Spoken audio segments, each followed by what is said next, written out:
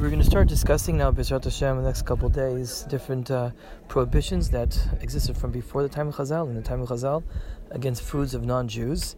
Well, oil, for instance, was an gzera that was made, but then was later cancelled. The gzera was made, you can't enjoy oil of going, but it was later cancelled because it's almost impossible not to use it. It's a very common ingredient, which uses many different things. That was cancelled. But other things such as pat akum breads, yain, wine of akum, wine of non-Jews, etc. These are serious gzeros, and we'll be discussing them. We'll talk about milk of a non-Jew, and certainly bishul yakum general. Bishul yakum general cooks food which was cooked by a non-Jew. But we'll begin today with the discussion about an isur, the prohibition of pat akum, of bread made by a non-Jew. The logic, of course, behind most of the gzerot is not a kashrut issue. Sometimes it can be, but mostly it's a gzerat chitun.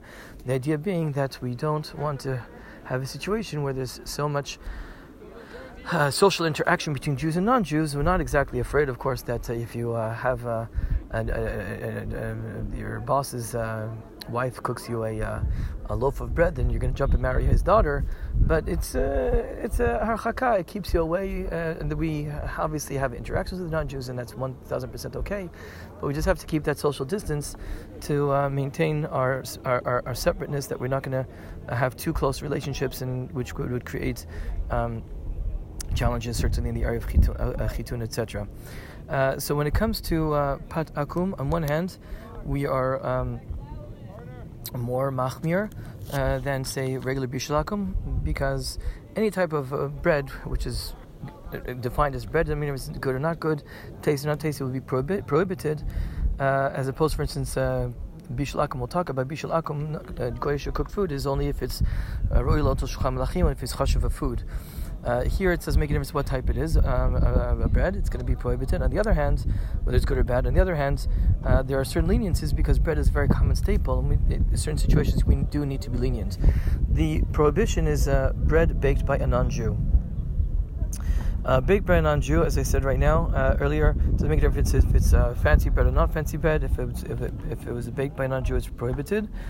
It has to be defined as bread. If it was, say, cornbread, one of the 5 standard grains, if it's made out of, say, rice or corn, then it's not defined as bread.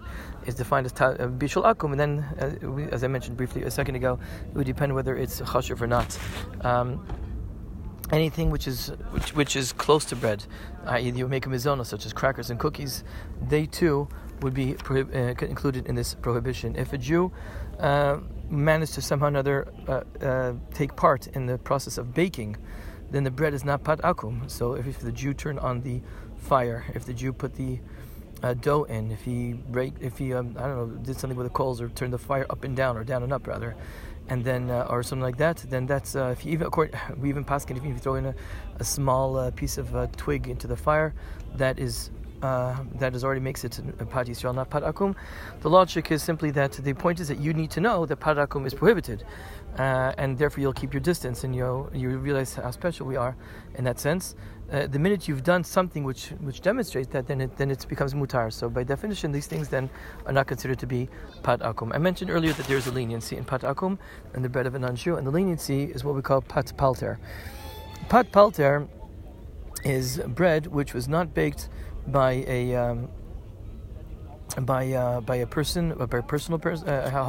homemaker, but rather a pat palter is something which is baked by a bakery for large distribution.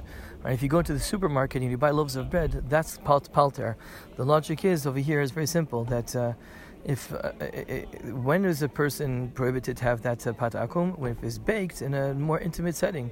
But the minute that the bread was not baked for you, it was baked for a large consumption by a bakery, which is disseminating it amongst a huge amount of stores, etc., then that's already socially distant.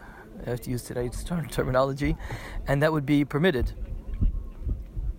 So therefore, the halacha is that if there's no Jewish bread, you can eat pat palter.